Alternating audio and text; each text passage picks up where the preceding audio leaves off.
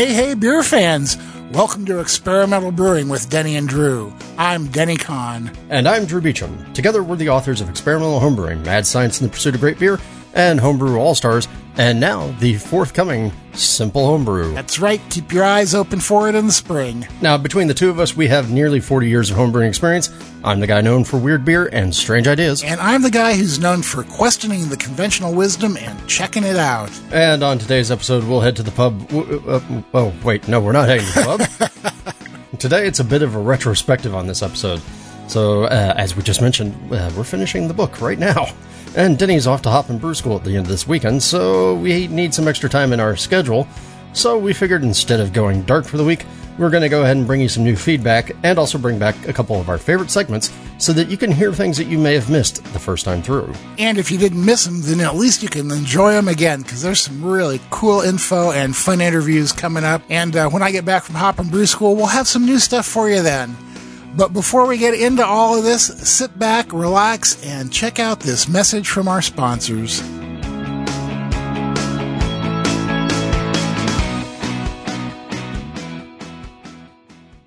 This episode is brought to you by Pico Brew, makers of the Zymatic and Pico brewing systems. The brewing systems of the future are here now. Discover how easy and rewarding it is to make great beer with Pico Brew. And by Craftmeister and BTF Iodophor. When you absolutely, positively need to make every surface clean, bust out the cleaners with professional power and homebrewer safety. Make better beer with better chemistry. Choose Craftmeister. And by the American Homebrewers Association, a community of more than 45,000 individuals who share a common passion, beer. Since 1978, the AHA has promoted and advanced the most delicious hobby in the world, providing brewing resources, supporting homebrewer-friendly legislation, offering exclusive member deals at breweries and homebrew shops, and hosting one-of-a-kind events like HomebrewCon and the National Homebrew Competition. Join your beer-loving peers at homebrewersassociation.org. And by you, our listeners. Go to experimentalbrew.com to help support us. Click on the Patreon link to donate whatever amount you'd like to help support us and our charities. Click on the Brew Your Own magazine link to subscribe to BYO. Or click on the AHA link to join the American Homebrewers Association and receive a subscription to Zymergy magazine. Part of the proceeds from those go to help support the podcast. Thanks for your support.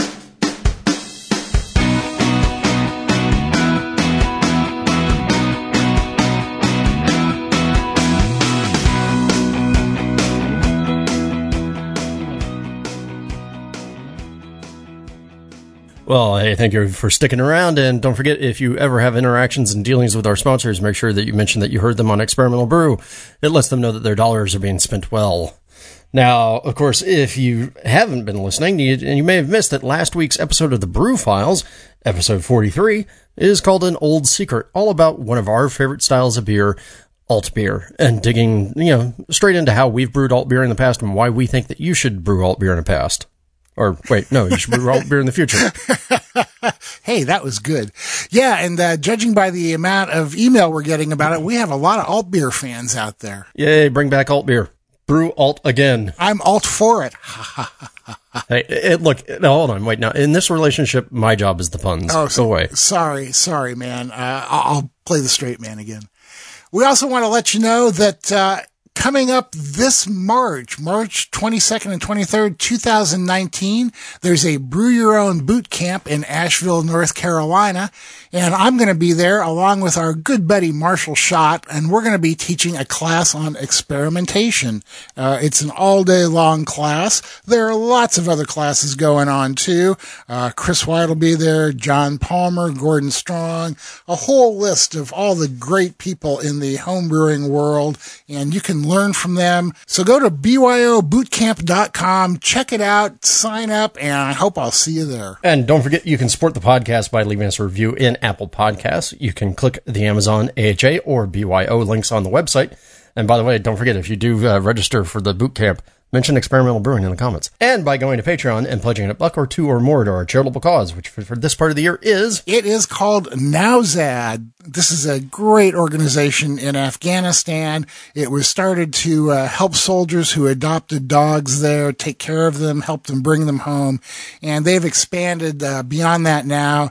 Wonderful, wonderful organization, and they help dogs and veterans, and to me, that's a good combination. So please go to our website, experimentalbrew.com, click the Patreon link, and throw us a few bucks that we will pass on to Nowzad. And now it's time for feedback. Oh, I love it when you do that. You're so manly. Well, we all have our talents, right? Yeah, that's right. Our first piece of feedback, actually both of our pieces of feedback this week are all about the alt beer episode that you just talked about on the Brew Files.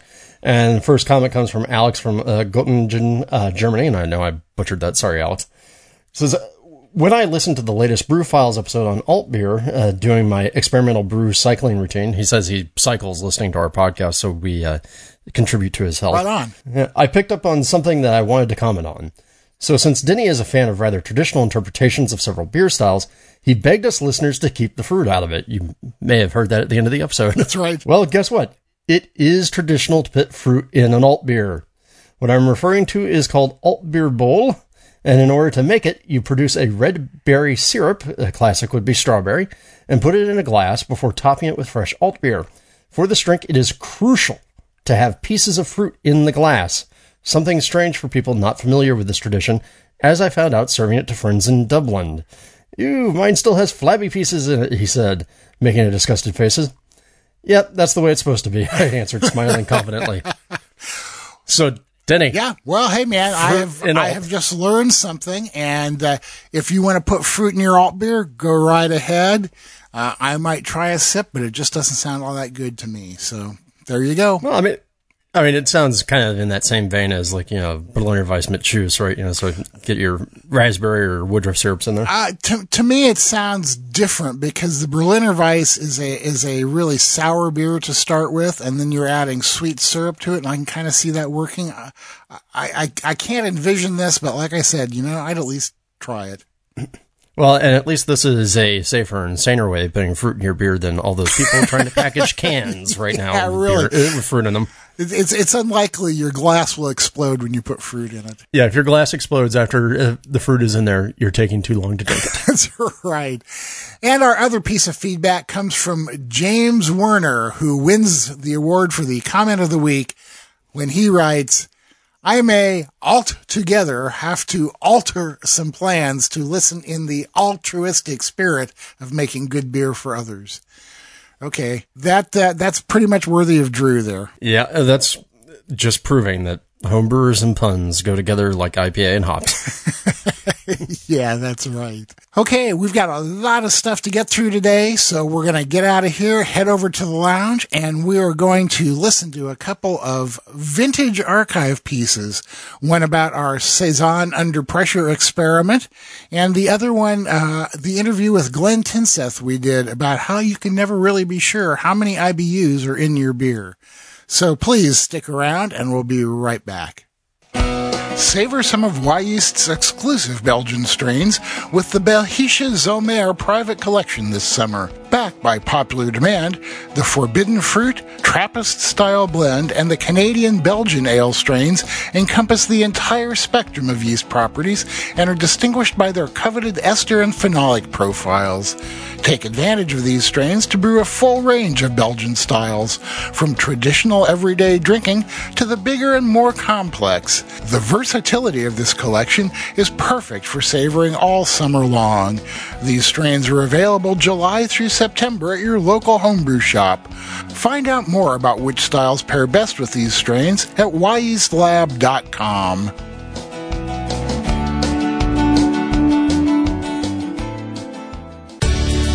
Do you own a copy of John Palmer's How to Brew? If so, you know it's one of those truly indispensable resources for brewers. Well, it's time to replace that old dog-eared copy, because our friends at Brewers Publications have just published the 4th edition of How to Brew, and it's a totally new book. The new How to Brew clocks in at 600 pages, and every chapter has been updated and expanded, and there are 5 totally new chapters to boot. So grab your copy at your preferred beer book vendor, or buy it from the Brewers Association store if you want to get the book and support craft breweries at the same time. More info at brewerspublications.com. Getting accurate measurements of your beer is one of the keys to improving your brewing. The Pro Series hydrometers from Brewing America will help you help your beer. These American-made NIST traceable hydrometers are accurate, easy to read, and the kits come with a cleaning brush and cloth and a borosilicate test flask that uses half the sample size of most flasks. That means less beer for testing and more beer for you. Brewing America is a small, family-owned business of husband and wife veterans, so when you buy a Brewing America hydrometer, you're not only getting a great piece of equipment, you're supporting the people who support America. Brewing America hydrometers are available on Amazon or at www.brewingamerica.com. It's just about time. It's just about time. Don't you think it's about time? We talked about beer. Okay, this is the part where everybody sings. Beer, beer, beer, beer. Thanks for sticking around. We are sitting here lounging in the lounge, getting ready to listen to a couple of our favorite pieces that we have done over the past few years. The first one was kind of brought about by some of Drew's experimentation with Saison, so I'll let him talk about that one. Right. So we've talked about this multiple times now. If you guys haven't heard me say it, then you're going to hear me say it again. For Saison, obviously, I'm a huge fan of the DuPont strains, but they have a notorious reputation. Finicky, troublesome, not worth the effort. Well, I say pshaw, and I promote the idea of doing open fermentation because apparently these yeast strains really don't like a lot of CO2, either dissolved or back pressure. We haven't quite decided, but it is very clear, at least to me and my brewing experience, that, doing open fermentation, aka sans airlock, maybe some aluminum foil over the top of carboy, works a lot better with those DuPont strains 3724 and 565 from White Labs. And we decided to go ahead and put that to the test. And so what you're going to hear is the results of that particular experiment. And you're also going to hear from Jeremiah Marston, who was one of our Igors in this thing, who, well, he kind of had the never-ending Saison. Yeah, Jeremiah's a member of my club. He's a high-powered chemist, so we decided he would be a good person to get in on this. So sit back, relax, and check out Saison Under Pressure. Okay, everybody, we are here in the lab today to report on some experimental results. And besides Drew and me, we have our good buddy and fellow experimental Marshall Schott with us from Brewlosophy. How you doing, Marshall? Hey, guys. Thanks for having me back on. I'm doing good. Thanks for being here, buddy. I think it's very cool that we can coordinate our experiments like this and get a whole wide range of results. And by wide range, I mean wide range. What's amazing is that we I don't think we actually planned this out. We just happened to be doing something similar at the same time. Yeah. So. Yeah, I know, man. Well, serendipity works. There it is. Well, and I think, going forward, I hope that, periodically we can come back and revisit this sort of thing, because I like the reaching out via different audiences and different methodologies and saying, is there something there? Definitely. Yeah, and as we all know, the bigger the sample you get, the more interesting the results become. For sure. So, Drew, do you want to run down what the experiment was exactly? All right, yeah. So this is the experiment that is all about my particular technique of brewing Saisons, and something that I learned a number of years ago, where the DuPont strains, or what everybody thinks are the DuPont strains, which are Wyeast 3724 Belgian Saison, and White Labs 565 Belgian Saison, they're notorious. They're finicky. They're a pain in the rear to use, at least according to internet lore and homebrewers in general, because they'll get going, you make a big starter, they run like gangbusters for the first 3 days, and then they sort of poop out and hang out for 2 weeks before finally picking back up and finishing out the beer. And I had never really experienced that problem, at least not for years and years. And I was finally talking with some folks from a couple of the yeast companies, and they hinted in that the yeast strains are back pressure sensitive, according to what they're able to figure out. And what that means is that any additional pressure in the fermenter causes them to stall out. And so I realized that, then the reason I've never seen this is because I open ferment most of my beers, including my Saisons. So I literally put the wort into my 10-gallon corny kegs, crack the pressure relief valve, and slap a piece of foil over the top of it, and then let them run. I have a very particular protocol that I do, which is I chill the wort down into the mid-60s, preferably around 63, and then pitch a healthy quantity of yeast, crack open the pressure relief valve, let it sit for 3 days at a relatively cool temperature, so somewhere in the low 60s to the mid-60s, and then let the heat rip and go, right? Because that's been everybody's solution in the past is, oh, you've got to get the DuPont strains really, really hot, 90 degrees or 80 degrees or something like that in order to get them to ferment. And I use part of that, but when I've done forced heating for the entire period of time, I've gotten some really nasty characters out of it. So I like that start of an initial cool fermentation followed by a hot rocket finish. And so what we did was we had the Igors give this one a test. We used my recipe, which is my Saison Experimental, which is a very clean, very classic, very simple Saison. And we had them use Wyeast 3724 or White Labs 565, and we had them do exactly my protocol. And we also had them do one of the fermenters with an airlock and one without.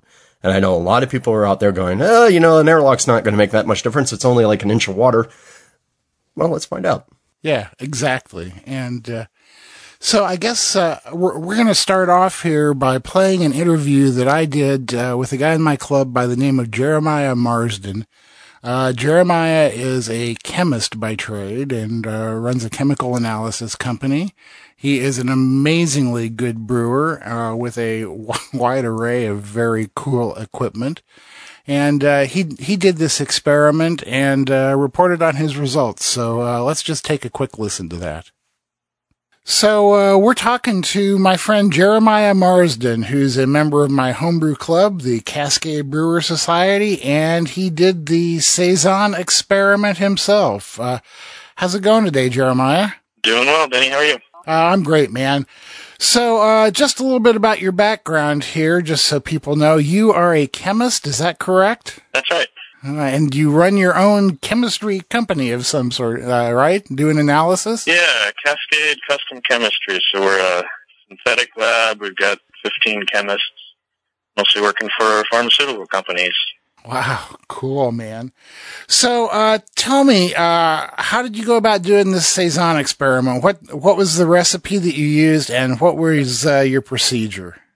Yeah, I used Drew's recipe that he published and kind of went about a similar protocol that he had. So, we've got about 85% Pilsner, 5% flaked wheat, and then about 10% sugar. A little Magnum in there for hops at 60 minutes, 20 IBU. And then used the Wyeast 3724, the Belgian Saison yeast. Right. And did you just brew one batch of wort and split it, I assume? Yep, 1 5-gallon batch using the Grainfather brew system. That was going to be my next question, if you used your Grainfather on it. To it, yep. I kind of figured you would. So, tell me about the fermentation. Sure, yeah. So, I split that into 2.5 gallon carboys. One of them put in an S-Lock bubbler. The other one was left open with a loose foil cap. Pitched them both about 64 degrees, I think, and just let it kind of rock at room temperature. It was in the 60s. I think it went up probably low 70s in the first 3 days. Yeah. And let's see. I checked the gravities day 3 after it seemed like it started to slow down at day 3. And then they were both at 1036 from 1056 starting. Okay. And both proceeding pretty similarly at that point. Day 10, checked them again, and the one with the bubbler was at 1030. The one open with the foil was at 1024. So. Whoa! So that was at day 10? Day 10, yeah. So you were seeing a really big difference just a week and a half in. Yeah, which surprised me. I came into this thinking it was bogus. Hear that, Drew? Yeah. I mean, I know that Drew has done this often enough that he was pretty certain of the results. So I'm glad that we don't have to tell him that he's full of it again. Yeah. No, it just didn't make a lot of sense to me that there's not that much pressure in a bubbler, but I guess the CO2 is scrubbing out more easily if it's open. My guess. Yeah, I mean, that's an interesting thing. From your point of view as a chemist, can you think of anything that is causing this? I think maybe the yeast is just sensitive to CO2, and when it's open, you're getting kind of more movement in there, the CO2 coming out more easily. Not sure if that's right or not. So what was the final gravity on both of them? Okay, so I kept checking these after a while, and I started swirling after 10 days to get the yeast both get the yeast in suspension and to help the CO2 come out. And, okay, day 22, we're still plugging along. With the bubbler, now we're down to 1028, dropped a couple points. But with the open one, we're down to 1006. Wow, 22 points difference? Yeah. And that was 3 weeks. Whoa. And did you just make one starter and divide it between the two batches, or did you make two starters, or how did you do that? I did not make a starter. I poured the yeast into a grad cylinder and poured half into each fermenter. Okay. And so then you just split one smack pack between the two fermenters, right? Right. So then we didn't have to worry about different day codes and stuff. And knowing what you do and how you do things, I'm going to trust that you got the yeast divided pretty evenly. Yeah. We use the graduated cylinders. So. You have equipment far beyond what the average home brewer uses. Yeah. So what about the taste of the final batches? So the one that dried out, the open one, I kegged that up. It tastes great, and I worried maybe it was infection that caused it to drop. It's clearly not infected. It did taste great. It's similar to DuPont Saison. Right. The one with the bubbler, that now is at 6 or 7 weeks. I'm still working on it. I left the bubbler on. I tried heating it in the 90s for about a week. Right. That didn't drop at all during that period. And then left it about 2-3 weeks after that, just at room temperature, and it's down to about 1020 now. So it is still going. Wow, and that's interesting. Just the taste from the sampler is, it tastes great. A little sweet, but I'm just going to let it sit and go. So, based on this, when you make Saisons in the future, will you be using the open fermentation method? I sure will with this yeast. Yeah, that's true. And I do believe that it's somewhat strain dependent too. I think that if you're going to say use 3711 or something like that, you won't find as much of a difference. So, okay, Jeremiah, I'm going to let you get back to your exciting work day, but thanks a lot for taking some time out to talk to us about the Saison experiment. No problem. Thanks, Denny. All right, man. Talk to you soon. All right. Bye. Bye-bye. So we heard Jeremiah's results on the experiment, and I got to tell you, in some ways I'm surprised, and in some ways I'm not surprised. His fermentation performance pretty much matched what Drew had found in terms of airlock versus no airlock and attenuation versus less attenuation. But on the other hand, tasting, the beers seem to be remarkably similar. What do you think? I think that's pretty fascinating. One, it completely confirms Drew's theory, which we'll get to my results later. But the fact, if I heard correctly, he still has the airlock batch sitting in the fermenter, and it's still slowly attenuating, right? So he's comparing fermenting beer to basically a finished beer and they taste about the same.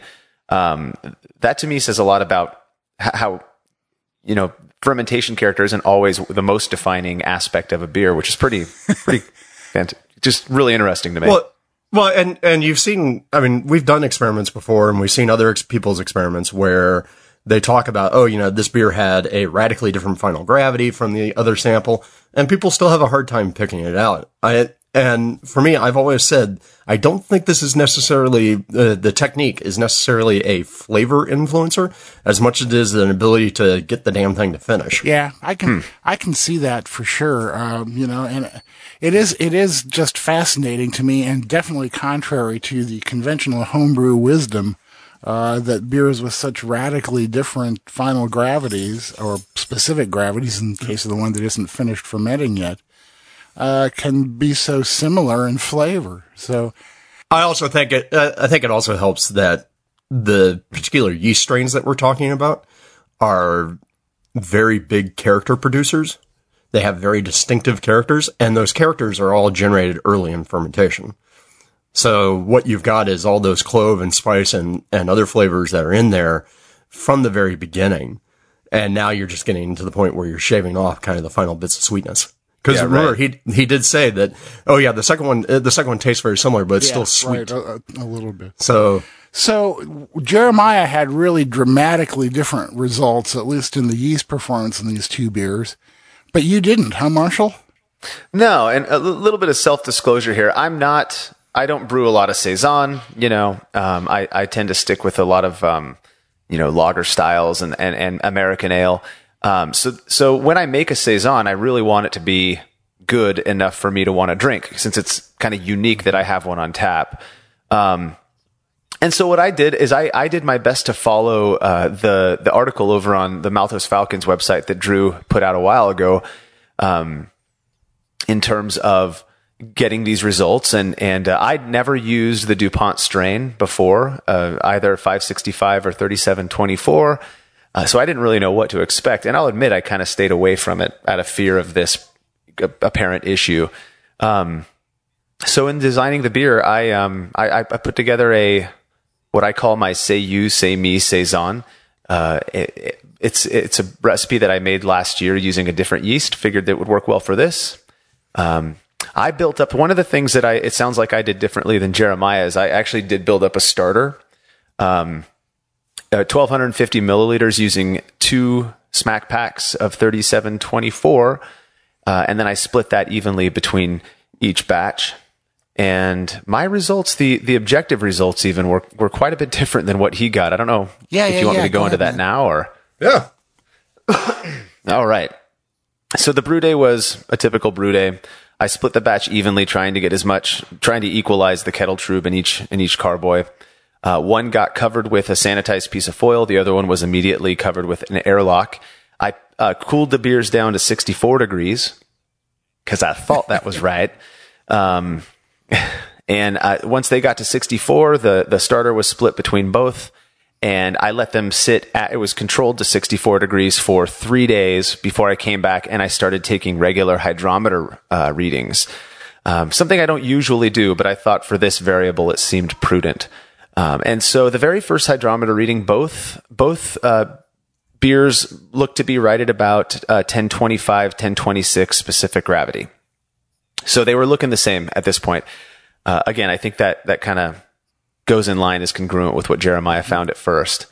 And then this is when I bumped the regulator up to 90 degrees, but I didn't apply any heat. So I just let the exothermic heat kind of bring it up on its own over time. And I came back, 4 days later, took another hydrometer reading. I also noted the temperature at this point to be 84 degrees. And at this point, there was a difference, but it was in the opposite direction than what I expected. Dude, you screwed it up. The foil cup, and this is when I started...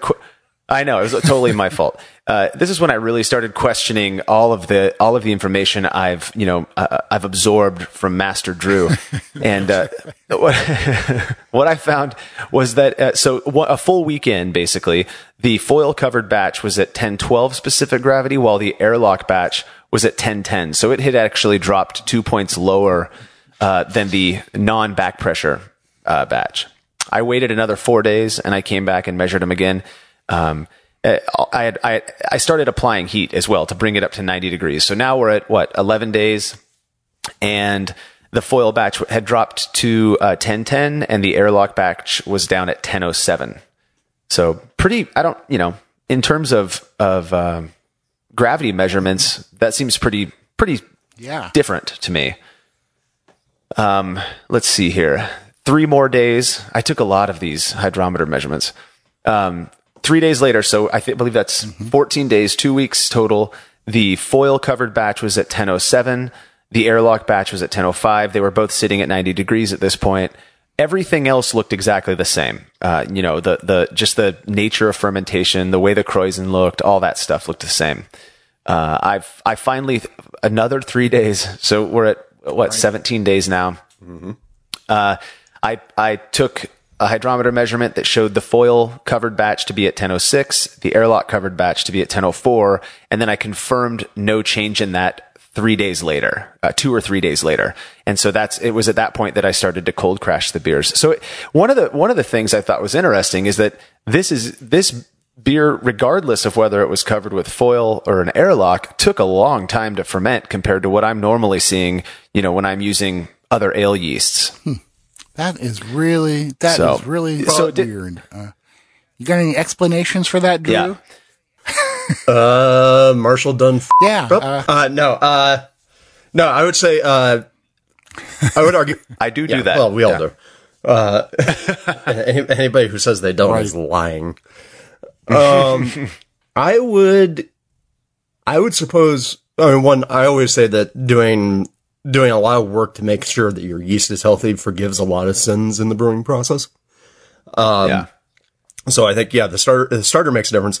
I also think the fact that you force heated up to 90 also probably made a difference as well.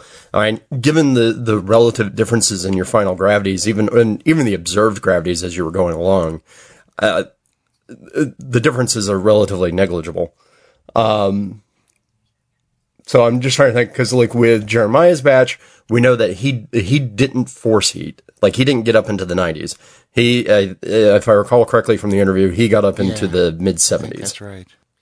So and I actually considered that when I first started to, basically what I did, it was at 64 for 3 days, and then I just turned off the regulator. Which the way I do that is I just bump up the temp and unplug the heater, right? So it wasn't until about a week in when I'm trying to go back and look at the photo here. Let's see. Yeah, it wasn't until a full week in that I started ramping up the temp, and all I did is I would do 5 degrees ambient temp heated per day. So it would get up there and just kind of sit, and the beers would slowly rise. So I was trying to be gentle about it. Again, I don't make much saison. A part of me thought that was the way you were supposed to do it. So I was just following convention, at least in my mind. But I didn't push it really hard. I mean, it got to 90 eventually, at the 2 week mark, but we were already down at 1010 ish range before I applied any heat at all. I was going to say, Drew, why don't you talk a bit about the results we got from the Igors? All right. Yeah. So now, we had 3 different sets of results coming from the Igors, specifically Matt Yoakum, who's a new Igor, James Kay, and Jason Mundy all reported back in. And they had a total of 35 tasters. And this is just on the tasting results first, and we'll talk about why I don't think that these are the interesting part of the experiment. But they had 35 total tasters. Of the 35 total tasters, 15 were able to correctly identify which beer had been, which was the different beer in the triangle testing, which actually puts it below the point of significance, because we would need 17 in order to get it a significant finding. Now, so that means, okay, great, our tasters couldn't tell the difference between the 2 beers reliably. And I'm okay with that, because again, to go back to the point of what we were talking about, I consider this to be more of a technique for production. And is there a difference with the production? So what we see coming out almost invariably, I think, with each of the experimenters and I'm just going to pull up the notes here real quick, we see that they all had the same sort of reaction where they actually were seeing differences between the fermentation performance Right. the two. To the point where all of them are basically going, I guess maybe this is how I should do it. So, Marshall, you're the real outlier here, buddy. But yeah, I think I think the best experiment, the best results that we had were from people going, I'm really, really surprised that this made a difference. I'm fascinated. Obviously, this is the first I've seen of your guys' data, the Igor's data at least, and hearing about that just absolutely. I thought everyone would experience what I did, but I have no good excuse. I have no good. The beers both tasted exactly the same. The obvious answer is you suck as a brewer. Generally enjoyed by everyone who drank it. Yeah. Well, we've all known that. Yeah. I'm only at batch 488. I've still got like 22 more to go. Give you an idea. Looking at some of these results more fully, like Jason Mundy's results. He probably had the most dramatic split other than Jeremiah, where after 11 days, his airlock batch was still sitting at 1020, and his non-airlock batch was sitting at 1004. Yeah. And we see that with the other ones where eventually all the other experimenters got the airlock batch down, but which I think really drives home the point that, okay, at the end the fermentation characters were going to taste relatively the same, but it took them more time. So do we know if any of the Igors did the kind of temp thing that Marshall did, where they just totally jacked it up, or did they do the slow rise like Jeremiah? No, I'm trying to see. Looking at the results, Matt Yoakum specifically notes doing a rise and holding the temperatures using a heat wrap, and he got them up to he's using communist units, 25.5 C. Yeah, it is. Yeah. So that's close to what Marshall was doing. Yeah, and that's fine. I mean, I think that's absolutely dandy. For our American listeners, in Freedom units, 25.5 C is 77.9 Fahrenheit. So not as hot as Marshall. Yeah.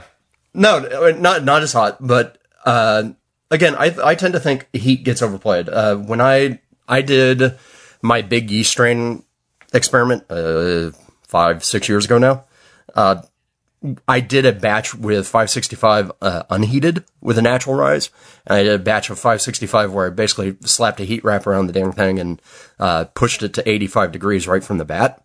Don't do that. That's a terrible, terrible idea. Actually, I think I read that somewhere that you did that, and I intentionally avoided it for that reason. That's in the Saison guide, yeast strain guide, if you that I have on the Maltose Falcons webpage that we'll link in the episode. But yeah, really don't do that one, because that just makes a bad beer. Well, so I should say, just going over my notes here, I mentioned earlier that I raised the ambient to 90 degrees. The warmest the beers ever got was about 87 degrees before I started cold crashing, which is, that's the warmest I've ever brought a beer up to. But it was, I mean, at 87 degrees, by that time, the attenuation was, 85, 90% done. So. All right. But now looking through what we have, since, I think we're all in agreement that the p-value for, whether or not the tastes are different is probably not the interesting piece out of this experiment. But to me, we had definitely 5 different runs of the same experimental approach, right? Between the 3 Igors, Jeremiah, and Marshall.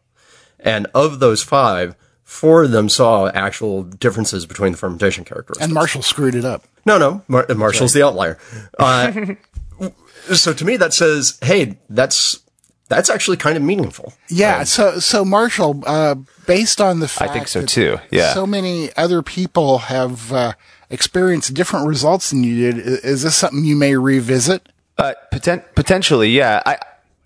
The thing is, I said I don't make much Saison, but I almost open ferment solely, at least for the first, week or so of fermentation, regardless of the beer I'm making, whether it's a German Pilsner or American brown ale. I just slap some sanitized foil over the top and let it go. So in terms of practice, I'm actually not going to be changing anything because I kind of already do it. Revisiting specifically how the fermentation characteristics of the Saison DuPont strain, or whatever that strain is, I think it deserves to be looked at again for sure. I can't say when I'm going to get back to it. Wait, you're not running out of new experiments to try? Yeah. Good Lord. But the thing is, when it comes to,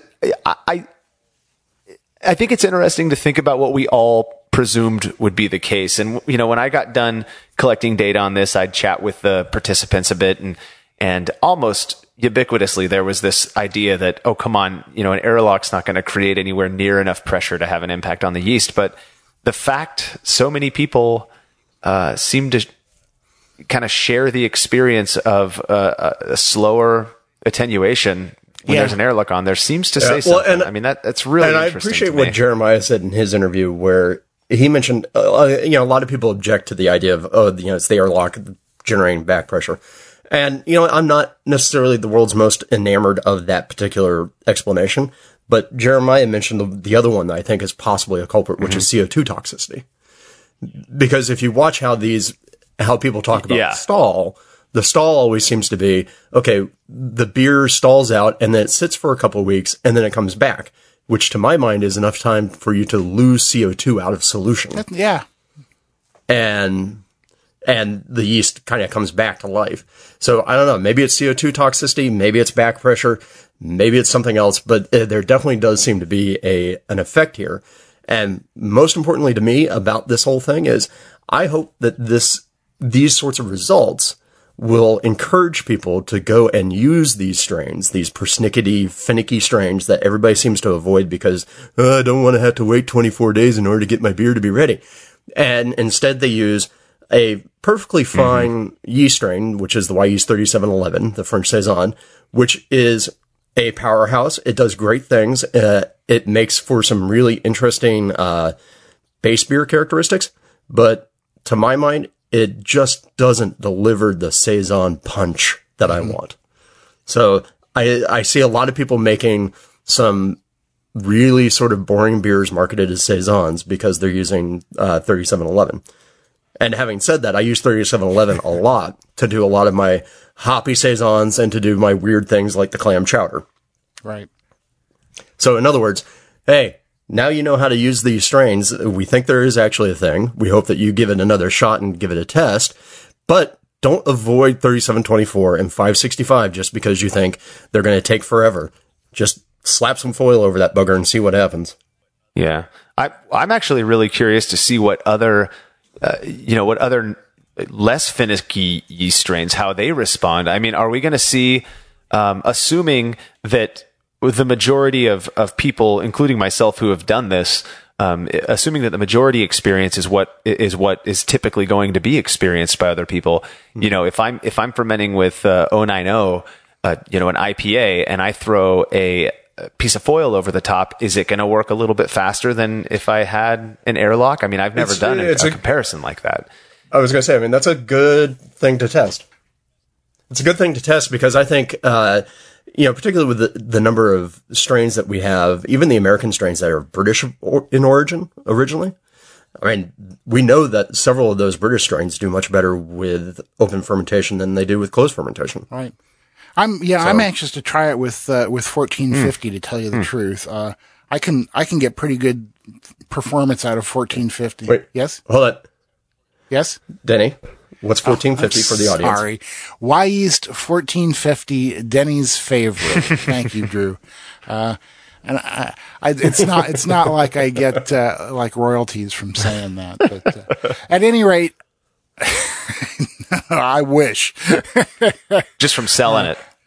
Yeah. So, but basically, I get pretty good performance out of that. It will generally chew through an average gravity beer in like 3-4 days. But what I want, so I'm not really expecting a huge performance difference, but I want to see if maybe it generates a flavor difference by doing that. But Who knows? So let's wrap this up here, guys. Here's my takeaway, and you tell me if you agree with it. My takeaway from this is that if you're using the DuPont strain for a Saison, whether you're using the White Labs version or the Wyeast version, you will probably get better performance and an easier fermentation by doing an open / foil over the fermenter type of fermentation than by using an airlock. But it will not make a huge difference in the flavor of the beer. And the caveat on that first part is unless you're Marshall.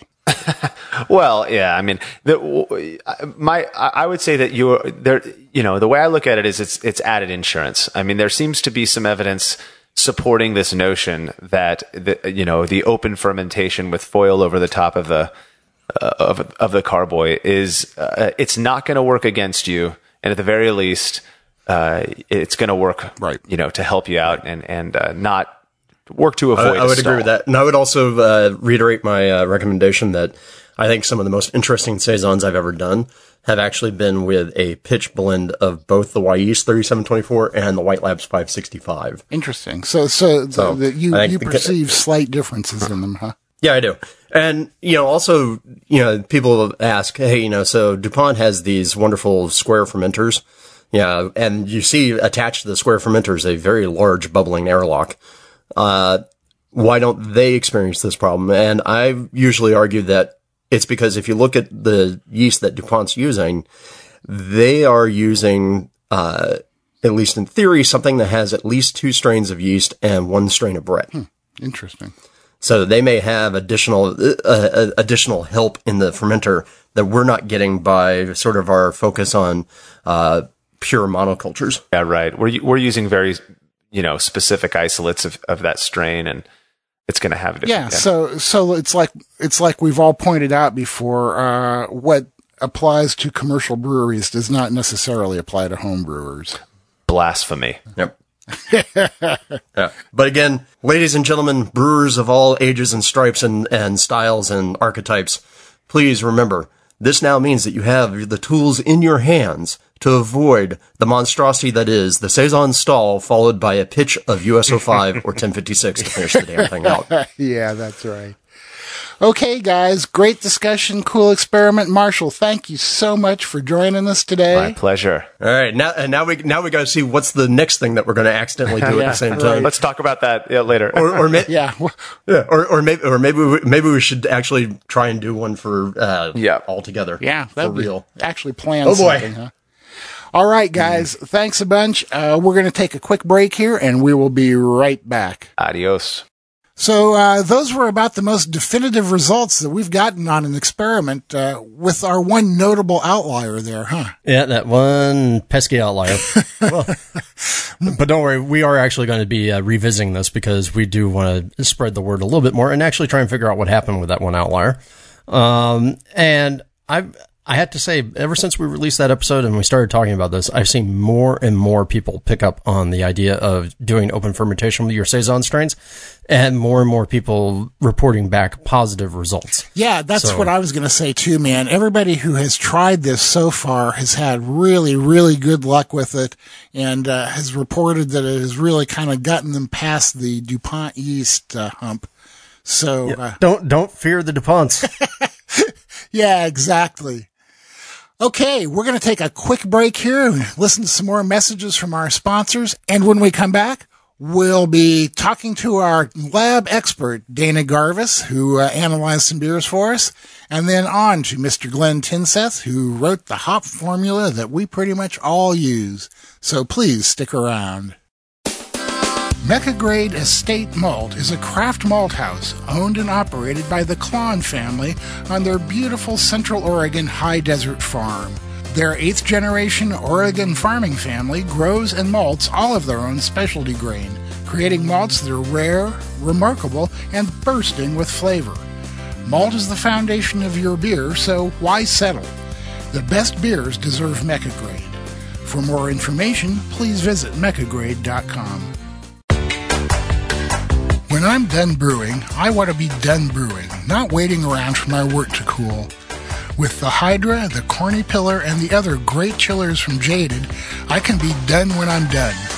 No more waiting 20 minutes for the wort to cool enough to add Whirlpool hops. No more messing with cleaning and sanitizing counterflow or plate chillers. With the super fast immersion chillers from Jaded, you can chill your wort in minutes without all the hassle. Jaded chillers aren't just works of art, they're the fastest, most effective chillers you can buy. Check them out at jadedbrewing.com. Yakima Chief Hops, formerly known as YCH Hops, is a 100% grower-owned global hop supplier located in the Pacific Northwest, with a mission to connect family hop farms to the world's finest brewers. Yakima Chief Hops is thrilled about the release of their new innovative product, Cryo Hops, to both commercial and home brewers, providing intense hop flavor and aroma, reduced vegetal flavors, and increased brewhouse yield. Visit yakimachief.com to learn more.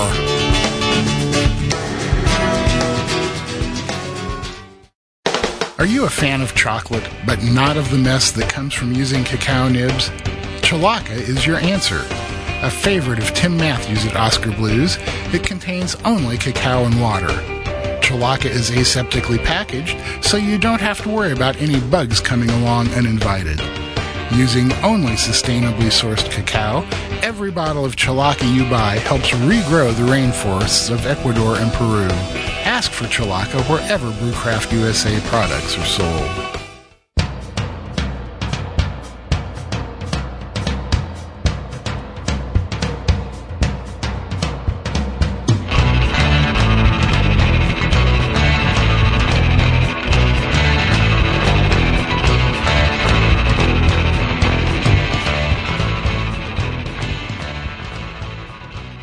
So hey, welcome back. It's time for another piece of the lounge. And in this particular case, what we're going to talk about is what we've been referring to as the IBU is a lie. You know, we all, in this modern day and age of IBUs, I mean, well, one, what does the IBU even matter anymore in this day of hazy IPAs? But the IBU, you know, everybody's always had this notion of, okay, it means this certain thing.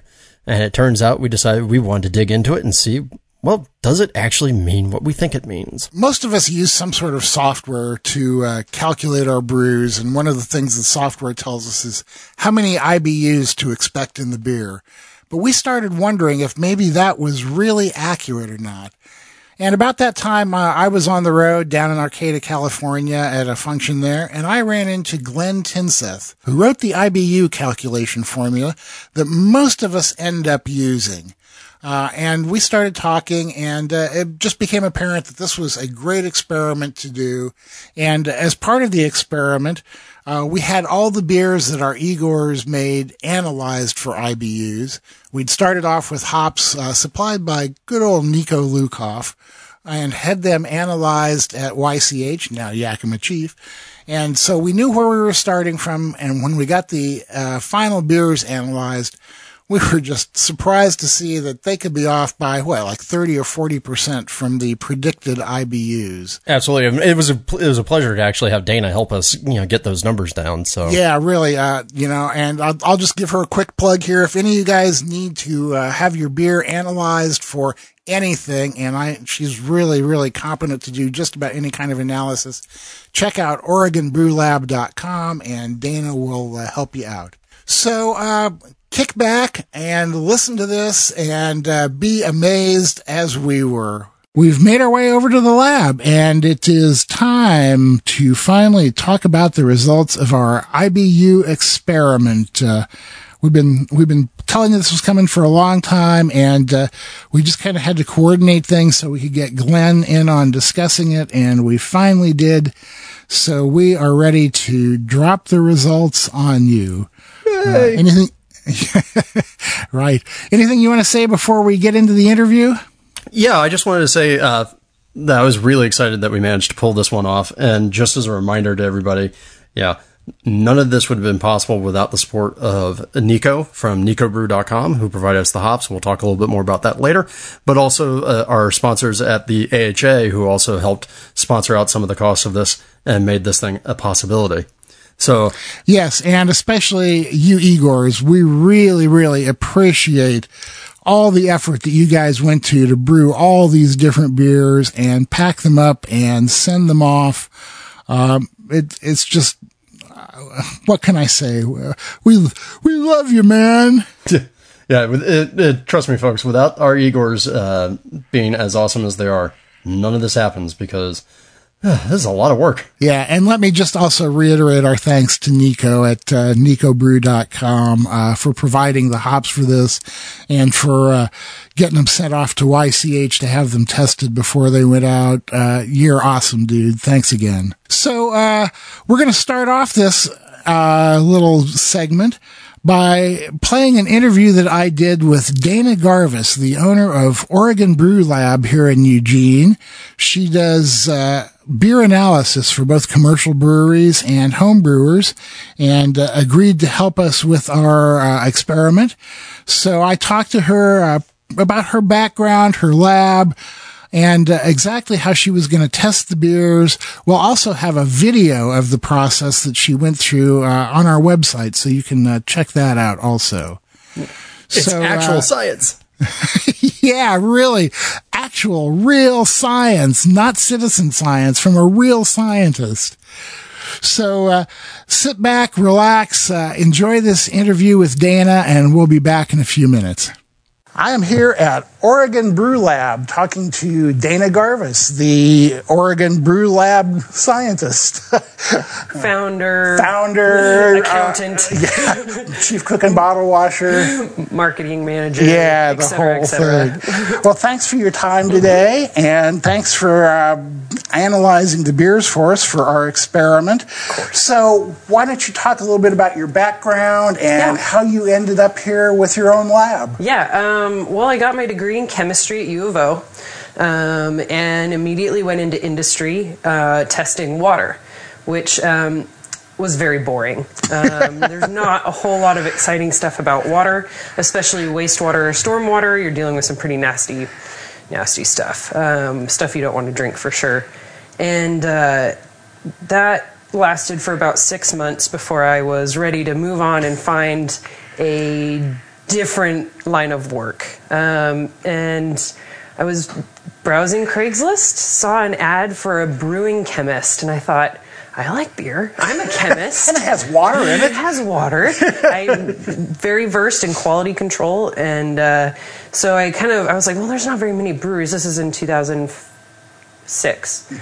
There's not very many. 2010. There's not very many breweries in Eugene, and so I looked on all their web pages to see who's hiring for this position. So I applied to Ninkasi's posting via Craigslist, via their their website posting, and then I also went in and dropped off a resume in person. So I was very, very adamant, I want this job and you're going to give it to me. And like most people that work at Ninkasi, I didn't think that I had gotten the job. And even when I first got there, when they were like, yeah, come in, we want to talk to you one more time. And everyone was talking to me like, hey, like, congratulations. And I was like, oh, did I get the job? Is that me? And they're like, oh yeah, sorry, we forgot to mention, you got it. So I spent a little under 4 years at Ninkasi. I built their laboratory twice, once when I first got there, and then a second time when they did their rebuild or the remodel in 2012. And I also spearheaded their sensory program. And when their sensory program got too big for me to handle, because I was doing both the chemical side and the human side of beer testing, we hired someone else from Firestone to come in, and that's Jared Clark, to come in and take over the sensory part. And basically spent 4 years learning about beer chemistry, working on my own palate. When I started, I was blind to diacetyl. Now I am not, which is really, well, it isn't great, because before I could drink bad beer and not know. Right. But now I can tell. I've found that I have a hard time tasting it, but I can always feel that mouthfeel. That slickness is a huge key for me. And it's one of the it's that first indication, wait, maybe I should pay attention. Like something else is not right. And so that slickness is what initially got me starting to identify diacetyl. And if you drink it enough, if you work and practice enough, you can get rid of those blind spots. It just takes a lot of dedication and drinking not great beer. You have to know what you don't know so that you can find it. Exactly. It's very zen, I guess. It is a little bit. It is, but a little drunk. Right. So then what led you to set up your own lab? Yeah, so at Ninkasi, I was the scientist that did the yeast for ground control, their space yeast. And when you're in a company like Ninkasi and you do something like shoot a rocket full of yeast into space, collect it, and then brew a beer out of it, there's not a whole lot of upward movement beyond that. Yeah, right. How do you top that? And that was sort of when I had the inklings of Brew Lab coming. And one of the things that I really started to notice was I opened up the Ninkasi lab to other brewers. I said, hey, if you need anything tested, let me know. Widmer does this up in Portland. I think Breakside does it also. OSU does it for the Corvallis breweries. And so I was like, all these people are trying to get testing, but there's not really a solid place to go. You can go to White Labs, right, but you're gonna pay high dollar for that. And I just got flooded with samples from everywhere, not just Oregon, not just Eugene. And the big wake-up call, the really big one, was a small brew pub in Michigan had somehow made a growler its way all the way to Eugene to get tested. And I thought, this is ridiculous. And that was pretty much the point. Right. I was like, you know what? I'm going to do this. Leaving Ninkasi was one of the hardest things that I've ever had to do because it's just a family. It's a family. Yeah. It's not so mafia-esque, but it's very interconnected, and it's a cushy job. The great benefits, fun place to hang out. It doesn't necessarily feel like work. Right. So leaving was very scary, but I had a lot of support. Other people within the Ninkasi family had also left to pursue kind of what they were already doing, but for a more consultation side. And so I left, started Brew Lab, got a loan for my workhorse, the Anton Par. Right. And have been actually successful ever since. Oh, congratulations. That is so cool to hear. My big mark for this is, after my very first year in business, Brew Lab netted $27. Yeah, but you're positive. I know. I ran a business for 30 years and only did that once or twice. And that felt real good. Cool. And I have I'm at over 120 clients nationwide. I have one home brewer in Canada, so I can say I'm international. And multi-neighborhood corporation. And it's been awesome. I mean, I really, people are like, oh, you must have a really good job. I have the best job. I get to hang out with brewers. I get to hang out with some of the most down-to-earth people who really care about their product. And people who come to me care about their product. Right. There's someone who really wants to make sure their quality is nailed down. Sure. They really want to make sure their alcohols and IBUs are accurate on their labels. And I think that that's a really good mark of a great brewery, is someone who's seeking out ways to improve. Right. They care. Yeah. So that's sort of my background, my origin story. Cool. That is so cool. I'm really happy to hear stories like that, especially people who succeed in the brewing industry without opening a brewery. It's hard. It's real hard, as you may know. Yeah, it is. I mean, Drew and I kind of say that we were probably the only two home brewers in the world who have absolutely no interest in ever opening a brewery. It's like, no thanks. Why ruin a great hobby? Oh, yeah. Yep. So tell me a little bit about what you're going to be doing with these beers. You're going to be analyzing them for IBUs for us. And what's the process for doing that? So what I'm going to do is I'm going to acidify a little bit of this beer. And what that does is it makes the humulones in there and the isohumulones in there ready to move around. So it sort of breaks them away from the rest of the beer. Okay. And then what I'm going to do is I'm going to add an organic solvent on top of that called isooctane, or 2,2,4-trimethylpentane. and shake it up real good. Right. And if you want, I can actually take a video of it emulsifying. Oh, would you really? Yeah. That would be so Yeah. cool. We'll put it on the website for people. Perfect. I'll do that. So then I emulsify it, which means I'm going to take these two phases that are unable to combine, kind of like salad Oil and vinegar. Oil and vinegar. And what I'm going to do is I'm going to shake it or mess with it so hard that it's going to become one substance, and that's called an emulsification. And then what I'm going to do is I'm going to break that emulsification by spinning the samples around really fast in a centrifuge, pulling out the beer, but leaving all of those isohumulones in the solution, the organic solution. From that solution, I can put that into a spectrometer, shoot a laser through it, and the more humulones there are, the less amount of that laser is going to make it through the sample. And so we can determine the quantity of isohumulones in the beer sample. How cool. It is cool. That's very neat. I spent my first year of college as a chemistry major. Okay, so some of and that... I retained just enough to have some inkling of what you're talking about there. That is... And so one of the issues that we're having in the professional brewing, the commercial side, not professional, that's a little rude maybe, but on the commercial side of brewing is that isohumulones don't necessarily mean your perceived bitterness, which I think is what you guys are sort of testing here, is to see, what's the difference between our IBUs and what we are actually tasting. Right. Because your perceived bitterness is including other things other than isohumulone. Right. Yeah, and one of the things that we are looking at is when Drew put all the recipes together for people to brew, he used Beersmith to calculate, the expected IBUs. Do you use Tinseth or? I'll have to ask him, but I think he did use Tinseth. Okay. I got to meet Glenn a year or so ago. Very cool. I cool. was down in Arcata, California, for a big beer festival, and he teaches at Humboldt State, and came up to me and introduced himself, and we're actually hoping. I corresponded with him several times since then to tell him what we're doing with this. And we're hoping to actually have him on the show to help us analyze the results that we get. Oh, cool. Very cool. So, but one thing that we're looking at is the variation in the results.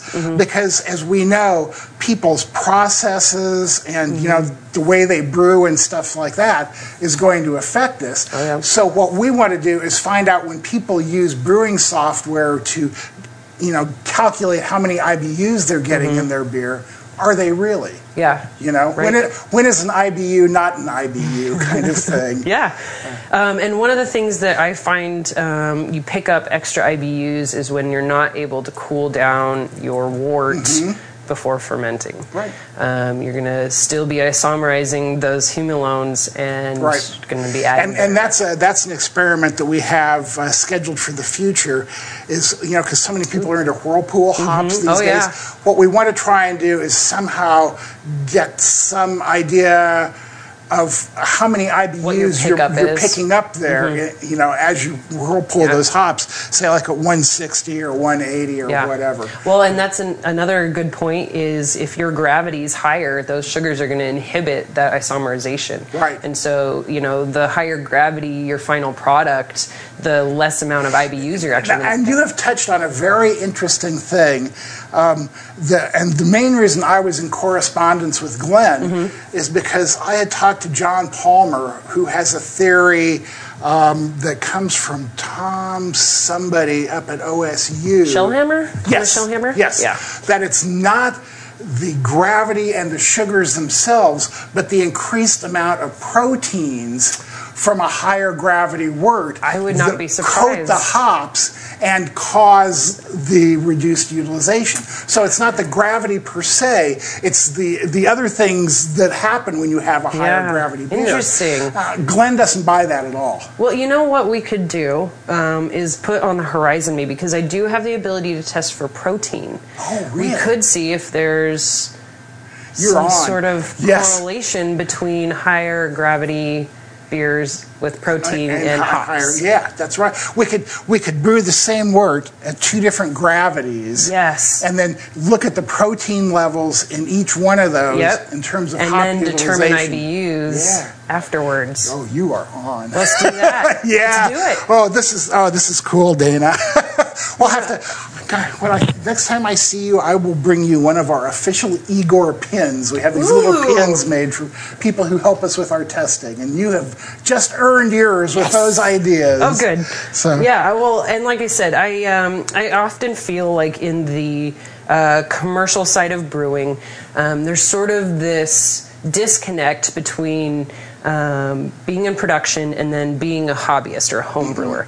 And I do feel like there's much more in common that we all have as a home brewer, as a commercial brewer, than they let on. Yeah, right. And I feel like home brewers kind of get the short end of the stick occasionally, and so I am actively trying to engage with home brewers because they're a really big part of our community. Yeah, well, I mean, you look at how many commercial brewers came from the homebrew community. You look at how many beer trends get pulled into the commercial world from the homebrew world. Yep, absolutely. Okay, well, we have been talking to Dana Garvis here at the Oregon Brew Lab, and we will be getting the results for these beers she's analyzing for us, and we'll also post a link to her website. She does a lot of other kinds of things besides just IBU analysis. And if you're looking for a place to get your own homebrew analyzed, I highly recommend you get in touch with Dana and send it in to her. So thank you for your time today. Thank you. I'm so excited to work with you guys in the future, too. We are, too. I just love your ideas, so it's going to be very cool. Yeah, let's keep it up. Yeah, I agree. Cheers. All right. That was Dana Garvis from Oregon Brew Lab talking about the analysis of the IBU beers. And big thanks to Dana for helping us out here. And she had some great suggestions for future experiments. So I'm sure that we're going to be hearing from her again. And we're going to put a link to Oregon Brew Lab on our website. And if any of you guys out there want to have your beers tested for any number of things, I would recommend you contact Dana and have her do it for you. Yeah, I'm going to say I love the fact that we have now entered the time of brewing history where you, I, any joker with, just a couple of dollars and some beer can actually get access to some big time tests and, get a better idea of exactly what it is that we're doing. Yeah, I mean, her lab is in a garage attached to her house, but that doesn't mean that it's not a real lab. She had some serious equipment there, and she knows what to do with it. There you go. All right, well, hey, and now of course we get to the big part of the episode, because this was the part that actually took us the longest to arrange. And we're very, very happy to be able to talk with, while we were looking here going, hey, we got all these IBU numbers and how do we make sense of them? And, what the heck is an IBU anyway? And how did these calculations come about? It naturally occurred to us that, well, maybe we ought to ask the guy who, made the formula that we all use. Yeah, I was down in Arcata, California a couple years ago for the Humboldt Homebrew Fest. Great event. And I was sitting there selling books, and a guy came up and introduced himself to me, and it was Glenn Tinseth, and I was thrilled.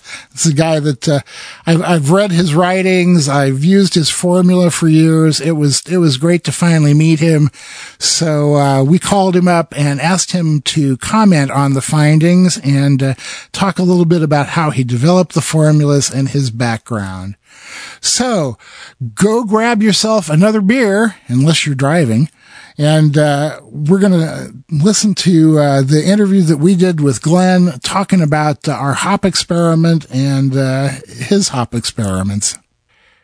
Okay, it is finally time to announce the results of our IBU experiment, and we have a very special guest with us today in order to do that. You've probably heard his name before. We're talking to Glenn Tinseth, the man behind the hop calculations that you probably use. Hey, Glenn, thanks for joining us today. It's fun to be here. Good. I hope you'll be saying that 15 or 20 minutes from now. So why don't you tell us a little bit about your background and experience with homebrewing? Okay, I started homebrewing, I guess, mid-'80s here in Humboldt County.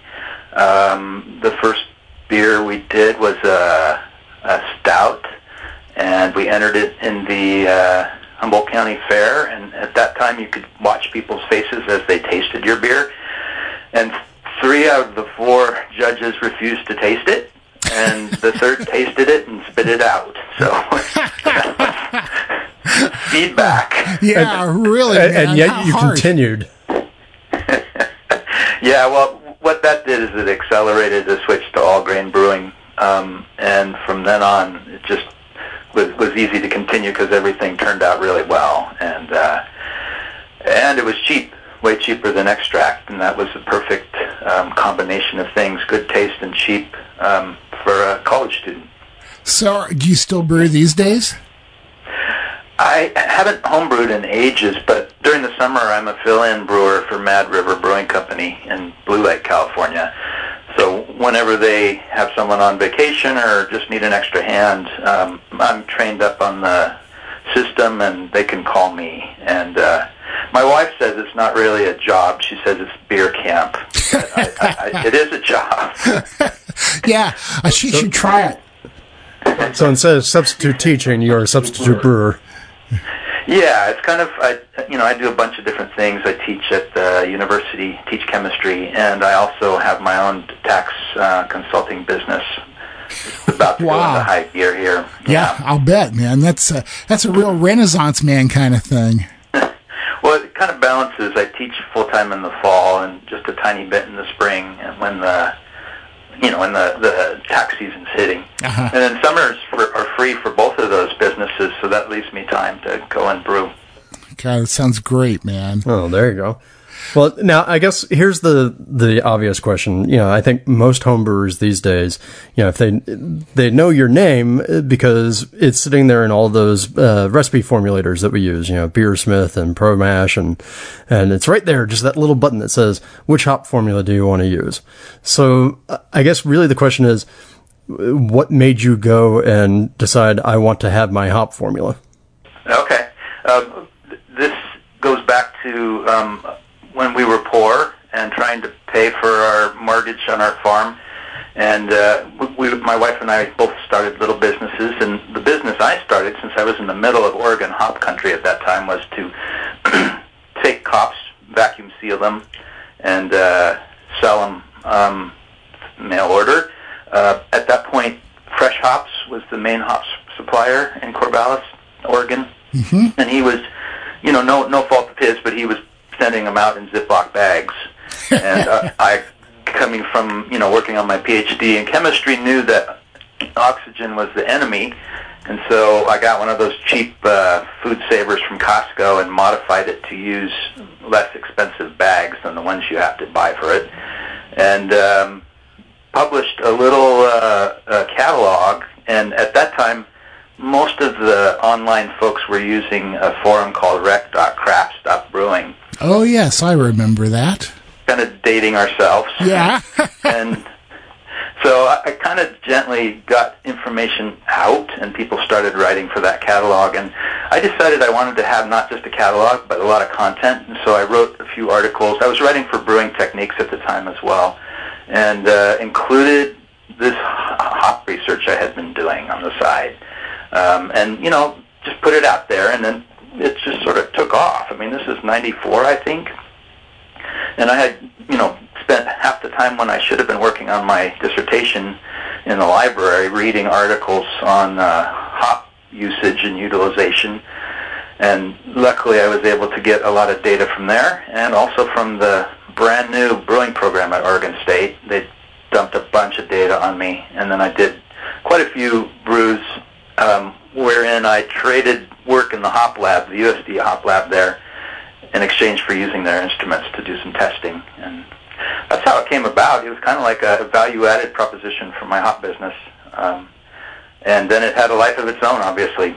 Well, and it definitely goes to show that homebrewers have always kind of been eager to have more of that scientific information, because obviously I think right now we're in sort of a renaissance of that as well, between us here on this podcast and Brewlosophy and a couple of others who are out there trying to do homebrew science. But you had the actual tools back in the day, it sounds like. Well, also, most of the people on those early forums had internet access, which meant you were most likely either a defense employee or a university student or employee. And so lots of engineers and scientist types who were really pushing the limits of what was out there. And frankly, what was out there was Rager and a totally wrong hop utilization curve that just kinetically couldn't be, and that's one of the first reasons I tackled it, because I knew it wouldn't be that S-shaped curve that he had. So my question is, how did you make the beer that you analyzed to get these numbers? Were these just like, small samples you put together in the lab, or did you actually brew batches, or how did that work? Yeah, I did full batches in my, it was a Sankey keg on a jet burner outdoors. Mm-hmm. Although most of the data came from the literature. I mean, I had data from Asahi and Guinness and Sierra Nevada, and like I said, all the data from the OSU Hop Lab. I just brewed my own homebrew batch to confirm that there was no differences between these big commercial scale brews and, my little 10-gallon brewery. Once I had the curve that I had put together, I wanted to make sure that it matched from a home brewer scale. And so I basically would do a 10-gallon batch, take samples all along the way, 5 minutes, 10 minutes, and then do another one at a different gravity, just enough to confirm what I was seeing in the published literature. And you ended up with a lot of beer to drink after that too, huh? Yeah, I had lots of friends. Well, that's really interesting. Go figure. That's really interesting to me, that the differences between your homebrew system and the commercial systems that the results you were looking at were drawn from, that they really were so consistent between the two. Well, it's the shape of the curve that's consistent. There's a couple of factors in my equations that you can change, and I think they'll take into account things like boil vigor or kettle geometry, right. That sort of thing. And so the numbers might rise or fall, but the utilization geometry of the curve should stay about the same. Got it. Well, I was going to say, I think maybe we ought to take a step back and walk people through, like, when we're talking about these calculations, what exactly the curve is and what the various factors are that you saw affecting the creation of the various factors that you saw that ended up with these numbers that we now have. Right. I think most of us would guess how many ounces of hops you add and how long you boil them for are probably going to be the biggest. Most of the literature put as number 2 the gravity of the boil. And so those are the ones I stuck with, just because you can just start listing things off and not stop for 5 minutes of other things that might, pH, just go on and on and on. But those are the 2 big things: how much hops you added and how long you boiled them for, and what was the average gravity of the boil. So let's get into talking about our experiment now. The purpose of this really was for us to try and get a handle on how accurate the estimates homebrewers are getting of the IBUs in their beer. And in order to do that, let me just run through the basic experiment here for our audience. We started off by getting some hops from Nico Lukoff at Nico Brew. Nico, before we sent them out to people to brew with, sent them over to YCH Hops to get them analyzed so that we would know exactly what the AA level of those hops was at that moment before they went out. All these different brewers brewed a pale ale, an IPA, and a double IPA, sent samples back to me, and we had them analyzed here in a lab in Eugene, and compared those to the predicted results in the recipes. Is that about it, Drew? Did I forget anything?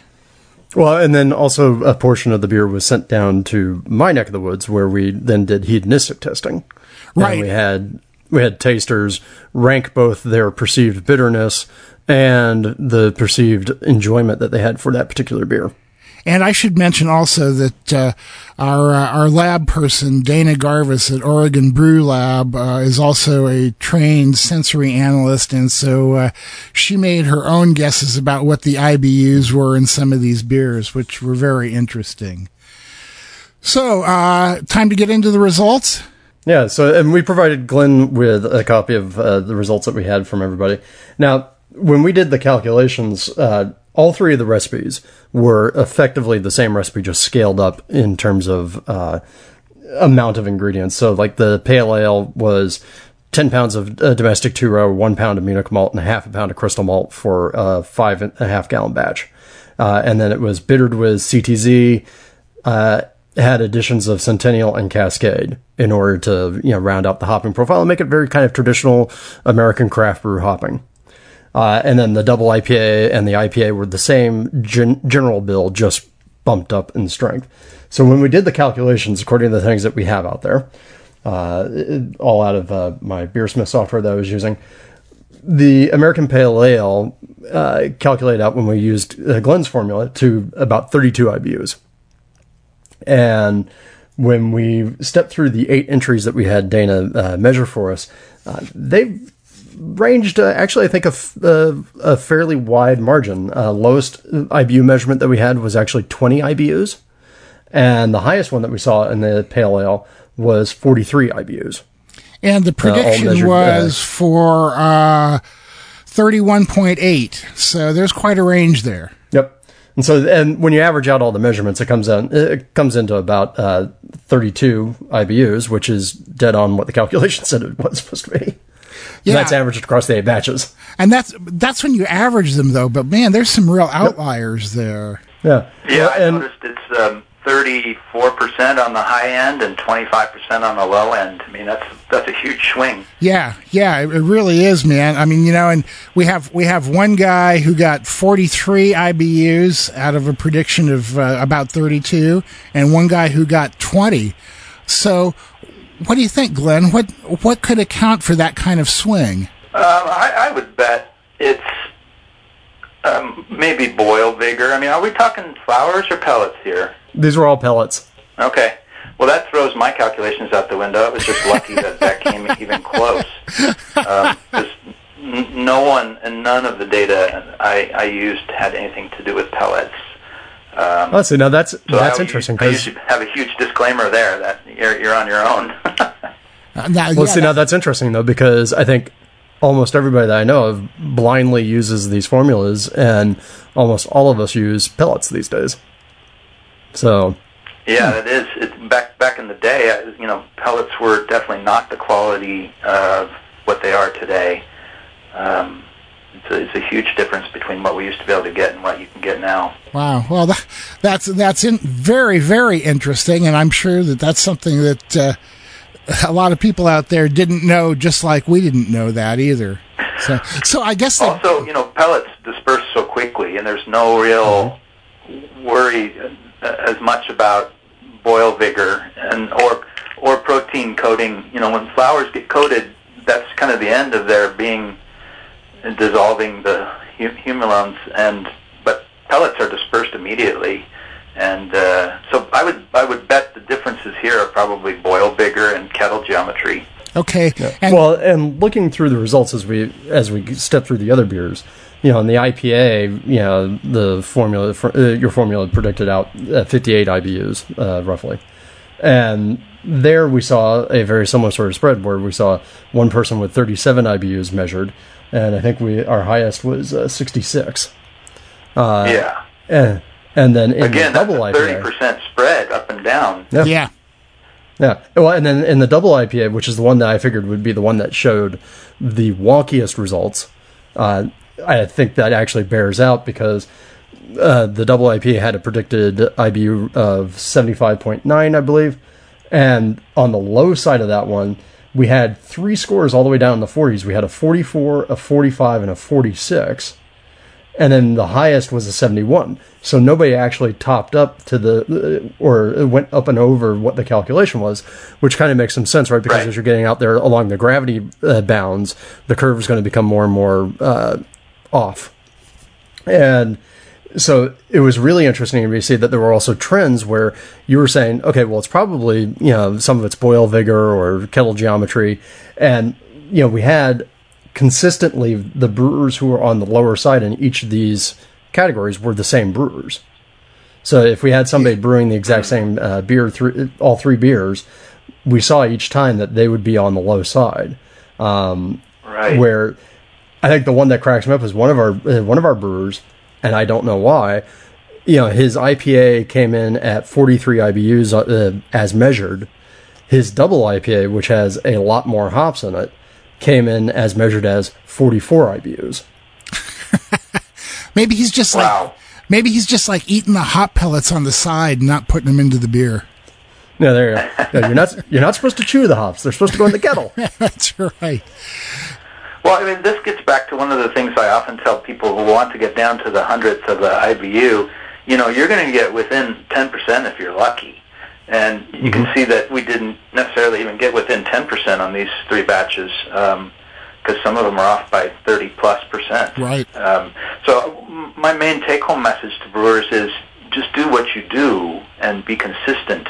And if you use Rager or you use my method or Garrett's method, just be consistent. Use your same boiler and your same pot, and any changes you make, take notes and see if you like it. Because at some level, the number becomes meaningless, right? Right. Your taste buds should be your guide. Which I was going to say, in a lot of ways. Yeah, right. Well, and in a lot of ways, it seems like everybody talks about IBU. I think because so many brewers are scientifically minded, they talk about like this number has an absolute meaning, right? It's like Kelvin. And in truth, IBU is sort of a weird, kind of not really a real thing. It's just kind of a stakeholder, something for you to kind of center around. Because, nominally, IBU as measured in these analysis is, the amount of absorption at XYZ nanometers of light, in a formula prepared in a certain sort of way, and that supposedly correlates to, or that carries a close correlation to the amount of dissolved isoalpha acid. Now, of course, modern dry hopping throws that off, but that's a whole other story, which is why we didn't have people dry hop these. Well, and also, we picked the biggest peak where light absorbs for the thing you're looking at, but there's other things absorbing that same wavelength of light that aren't hop related. And so the IBU measures all the things that absorb that light, not just the thing we're interested in. And so it is affected by other things too. Wow. You mean chemistry is not just like a simple, straightforward thing? Well, when we do basic research, we eliminate all these complications, like life. Assume that you have an elephant that's round and in a vacuum. You're getting into the reason why my experience as a chemistry major in college only lasted 2 terms, and then I switched to English. One thing I found interesting is the sensory numbers that, what was her name? I'm sorry. Dana. Were pretty spot on for the pale ale and the IPA, but really consistently higher than the IBU number for the double IPA. In all of them but one, I think her perceived bitterness was higher than the measured IBUs. I wonder if maybe that could have a bit of confirmation bias to it, she is trained to be able to recognize IBU levels, but maybe there's something about saying to yourself, this is a double IPA, so it's got to be higher. And I'm not casting aspersions on Dana here by any means. She got mouthfeel issues there, and just straight alcohol issues. Yeah, right. Let's be fair. Dana got pretty close on a fair number of these, and got way closer than I ever was. Oh yeah, I know, man. I could not have done it at all. I saw her numbers and went, "Geez, man, that woman has some skills." And we'll have all this published on the website when we get to it. But I did think it was interesting that in you looking at her sensory bitterness and how it tracks, you're right that like the IPAs she was pretty spot on, and then when we get to the double IPAs, the numbers actually aren't really all that different away from the IPA levels. even though the measured IBUs are a little bit different. Right. Those are a little bit higher. So it was kind of interesting that even moving up into the double IPA, where you'd expect to kind of have a little bit of that confirmation bias of, oh, well, this has to be hoppier. The numbers were actually still fairly close to what she was pulling for the IPAs. Right. Right. Right. So, Glenn, do you still have your website up? Yeah, I do. I mean, I haven't really maintained it. Well, but the basic info is there. Yeah, it's realbeer.com/hops. Okay, great. And we'll put a link to that on our website, too, so people can go take a look at your work. There's a lot of dead links there, but since it's kind of one of the early versions of a beer website, I've left them because it acknowledges some of those early founders. In fact, I still have the code for the original hop calculator when it used to be a CGI bin script that ran on the server, No. which completely disallowed now. But the C code is there if you want to steal it. Drew, I'm sure that being a programmer, you can appreciate that. Oh, yeah, no, but I don't want to get anywhere near C these days. It's well documented, though. Lies. Everywhere. There's no such thing as a well-documented C program that doesn't have a comment of the code is the comment. I found JavaScript much more friendly when I switched over. Yeah. So, Drew, anything else we need to talk to Glenn about here? Well, yeah, I was going to say, so, Glenn, if you were trying to tackle creating the curve and the formula again today, what do you think that you would look for, and what might you change? I mean, we already talked about part of it is, a good portion of your data is all based on whole hops and not on pellets. So that seems like one obvious change. Sure, I would definitely do work with pellets. I would probably like to bring in some pH playing around in the boil and see what happens there, because it's such a big factor in chemical reactions. And, boil vigor and kettle geometry, you can't really do that much about, and there's so many different variables that I don't know where to go with that. But I would definitely track, maybe, jump on the bandwagon with everybody and look at protein levels. But I bet that protein tracks pretty well with gravity. That would be my initial guess. Yeah, and I had separate those out. Yeah, and I had told you that John Palmer had been talking to Tom Shellhammer up at OSU, and their theory is that it is protein levels that make a difference, although I have yet to see what kind of evidence they have to back that up. Well, one way to do an experiment here would be to track the unisomerized alpha acids and see how quickly they get into solution.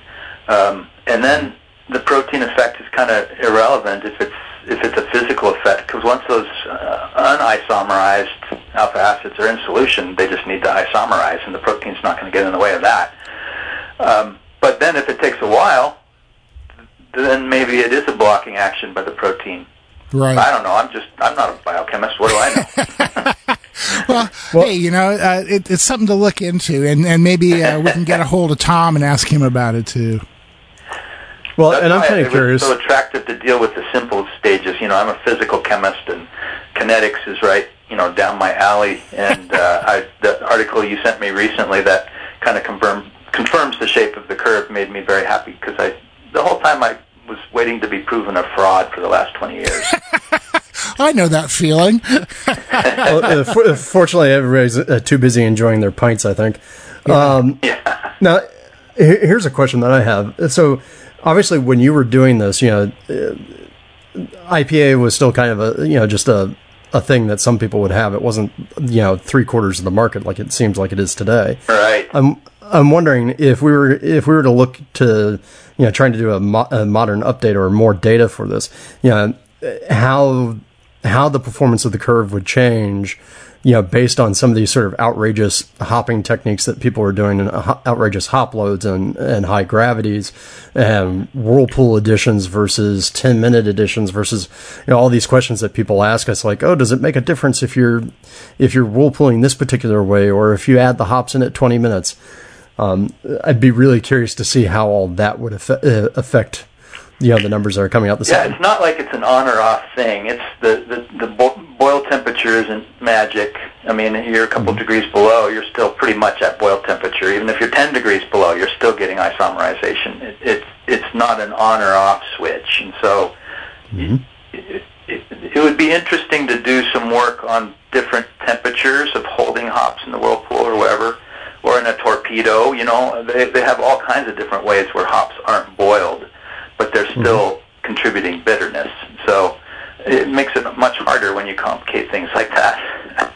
Yeah. Well, and we had an experiment that we had our Igors do not that long ago, where we had them try comparisons of hops held in whirlpool at, what was it, Denny? It was just 170 versus 140? I thought it was 160 and 180, but it's a while back. I'd have to go look up the data on the website. Yeah, but it was interesting to see, because you had all these people saying, oh, well, if you do this other sort of way of doing it, then it's going to be more hop oils and less volatilization and less bitterness. And I think if I'm remembering the solutions or the outcome correctly, it was a little bit of a mixed bag, where we had some people going, oh, there's no difference, and we had other people going, well, there's enough of a difference here that I'm going to keep doing it this way. Interesting. That's the getting back to consistency. People have to decide on a method that works for them and their brewery. That's what I always try to emphasize. And again, the numbers are interesting, especially if you can afford to get them analyzed. That's the best way. But it just provides a benchmark, a little comparison that you can make. What I always say is, you don't drink the numbers, you drink the beer. Oh, by the way, the package with these beers for me to taste has never arrived. Oh, well, we'll take care of that. I'll get your address later. Actually, I can do that, Glenn. So stand by when we're done here, and I'll shoot you an email later and get a shipping address and send them down to you, and you can try it yourself. You'll have some fun nights. I honestly was teasing, but I thought the more I look at these numbers, the more thirsty I get. Well, what? It's funny how that works. Yeah, no, I would love to send some down to you as a thank you for your time, man, because I can't drink them all. Now, by the way, I went back and I looked up our whirlpool numbers. Yeah. The experiment was actually 170 degrees whirlpool versus 120 degrees whirlpool, and see what people got out of it. That's a pretty big difference, though. Yeah. Yep. Well, and the argument was, if you hold it at 120, you'll get better hop aroma and whatnot. And when people did the iron triangle, when people did the triangle test, we had, we had 6 different panels that we kept into the numbers, because one of them had a sort of outlier effect. And of those 6, 3 showed significance and 3 didn't. So it was kind of a split bag in terms of whether or not people could even tell the difference between a beer that had hops whirlpooled at 170 versus hops whirlpooled at 120. Yeah. No, you did an ABA test where 2 were the same and 1 was different. They had to pick the 2 that were the same. That is correct. They had to pick the one that was different. Yeah, the one that's different. The one that was different. Okay. The inverse. The inverse of it. Interesting. Plus, you have the complication of 120 being in the danger zone. Yeah. Bacterially, right? Yep. Mm-hmm. Yep. And I don't know if that's anything that anybody would ever want to do as a regular thing because of that, but we wanted to get a big spread at least for the test. Sure. Yeah. Well, Glenn, thank you so much for taking the time to join us here today. It has been a real pleasure talking to you, and man, I've learned a bunch of stuff.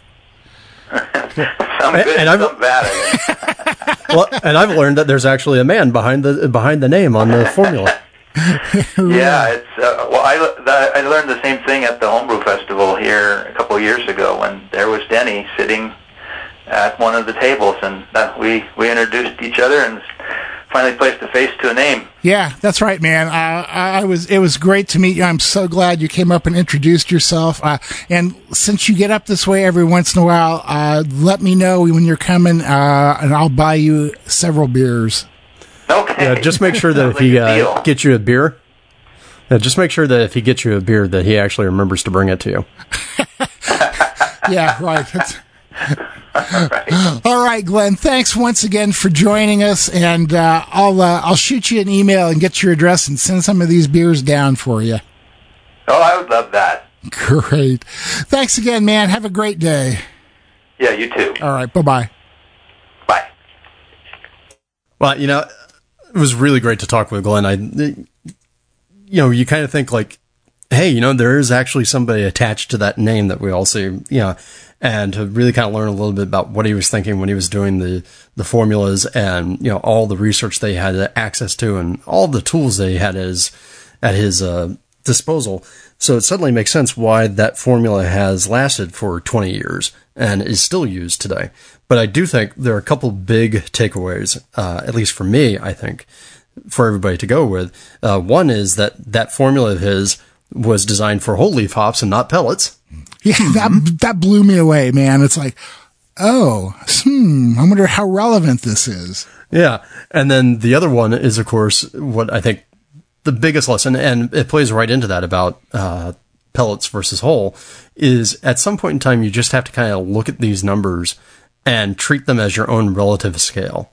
To know that on my system, doing things the way I do it, when I calculate something out that comes out to 60 IBUs, it tastes like this to me. And that this is a marker that you put down in your perceptual memory. And from that point, you swing around it. Like, I want something that's more bitter than that beer, so maybe I'll swing it up to a 70 or 75. And you set down a new marker. I want something less bitter. Okay, I'll go for a 30. And that's really at even the craft beer level, until you get to the really big leagues and you have all the equipment to really drive home consistency. That's a lot of what you're going to be doing with your recipe design and your brewing. So more important than anything else, consistency in terms of your practice, consistency in terms of your calculation, and then use that to drive what a 60 IBU beer means to you. Yeah, that's true. And Glenn said that he could hardly believe he was saying it, but basically it's, the taste that counts. So that's what you really want to go for. Get the beer to taste the way you like it, then say, okay, I assume these are the IBUs. So something else I wanted to mention is that Dana is actually a trained sensory analyst also. Mm-hmm. So she went through these beers and tasted them and made her guess at what the IBU levels were and did way better than I would ever do. So we're going to put that data up on the website also so that you can see in a spreadsheet what she thought that these beers were and how close they were to reality. Yeah, I think that will definitely be useful and kind of surprising and eye-opening. Yeah. And particularly given that, one of my first memories that I remember having with a pro brewer about brewing and IBUs was having a conversation with John Mayer at an AHA conference one year. And he asked me about a beer I made, and I said, it's this, and it comes out to 1063 OG and 75 IBUs, or actually I think I said 100 IBUs because of the beer. And he's like, okay, so that's about 60. And I was like, what? Turns out John was right. Yeah, well, imagine that, huh? The guy who's been brewing for over half his life knows what he's talking about. Yeah, that never happens. Yeah, right. So, what we saw was a really wide range of results here, and we talked about it a little bit with Glenn. But I think that one of the things that we didn't discuss was the impact that chilling might have made. And we really didn't talk to the brewers about how they were chilling or anything else, but it's possible that some of the late hop additions contributed more bitterness than others because of the way that the beer was chilled. The chilling effect might have had a chilling effect, huh? It might have, but I'm also really curious about what was going on with the brewers that we saw that were consistently low. Yeah, right. Because, well, you know what? And Glenn mentioned boil vigor and kettle geometry as two big factors that are hard to control. So, I guess what we'll have to do is repeat this experiment and get the most minute details about everybody's brewing process, huh? Yeah, time to measure the pH and the protein levels and the this and that. Yeah. Science is hard. Yeah. So anyway, let's just wrap this up here. I hope you guys have enjoyed these conversations and get something out of this experiment. Obviously there are no conclusive results, but there are some interesting results that might make you consider the way you brew and what you think is happening. If you have any questions about the experiment or the results, the interpretation, have any ideas of your own, please shoot us an email to podcast@experimentalbrew.com and give us your thoughts. So a couple of the takeaways that I got from this that were kind of like real revelations for me is that, number one, unless you use the same equipment Glenn used and take the same amount of time to chill and pretty much do everything like he did. And use whole hops. Right. And I'm coming to that. There's really no reason to think that the IBU level in your beer will be what you think it is. And the other thing that really blew me away is that this was never tested with pellet hops because, as Glenn said, back when he did this work, pellet hops were so lousy that nobody used them, so it was all done with whole hops. These days, I think the pellets probably are more popular and used more widely than whole hops are. So it just kind of seems like getting the IBUs that are predicted by your software is going to be kind of a crapshoot, huh? Well, I think the real upshot is just learn what 12 IBUs, 20 IBUs, 50 IBUs tastes like for you when you brew it and you calculate it to that level, and then just use that as a relative measurement. And I think that's about the only way you're going to get there. Exactly. Don't worry about the numbers. Worry about what it tastes like to you. Personally, I love Sierra Nevada Pale Ale. It's like right in the 32, 35 IBU area. So that's my calibration beer for bitterness. But what you need to do is find one and then relate your brews to it and, think about what it tastes like, not what the numbers say. You can't drink numbers, right? Nope, you can only drink beer. That's right. Thank God. That's right. So I guess that's about it for today, huh? Yep, it's time for you to get ready to go to Hop and Brew School. It's time for me to go finish writing things. So let's get people out of here. All right. Thank you all for listening to Experimental Brewing. You can catch all of our latest adventures and writings by going to our website, experimentalbrew.com. Don't forget, you can follow us on Twitter, where we're at EXP Brewing. We're on Facebook. We're on Instagram. Drew hangs out on the Homebrewing subreddit and the Slack Homebrew channel. I hang out on a bunch of different beer forums, mostly the AHA discussion forum, and I'm on Facebook a lot talking about beer, so you can find us easily. If you want to ask us a question or suggest topics, recipes, experiments, or even just rant and rave, you can email us at podcast@experimentalbrew.com.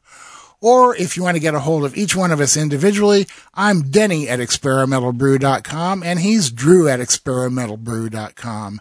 And we got this fancy newfangled thing called voicemail. You can get a hold of us at 626-765-1AL. You can even leave a text at that number. That is darn cool. But please leave us a name. Yeah, please leave your name and maybe even where you are. So until next time, remember to always brew experimentally. Or brew wacky. And we'll see you on the next episode of Experimental Brewing.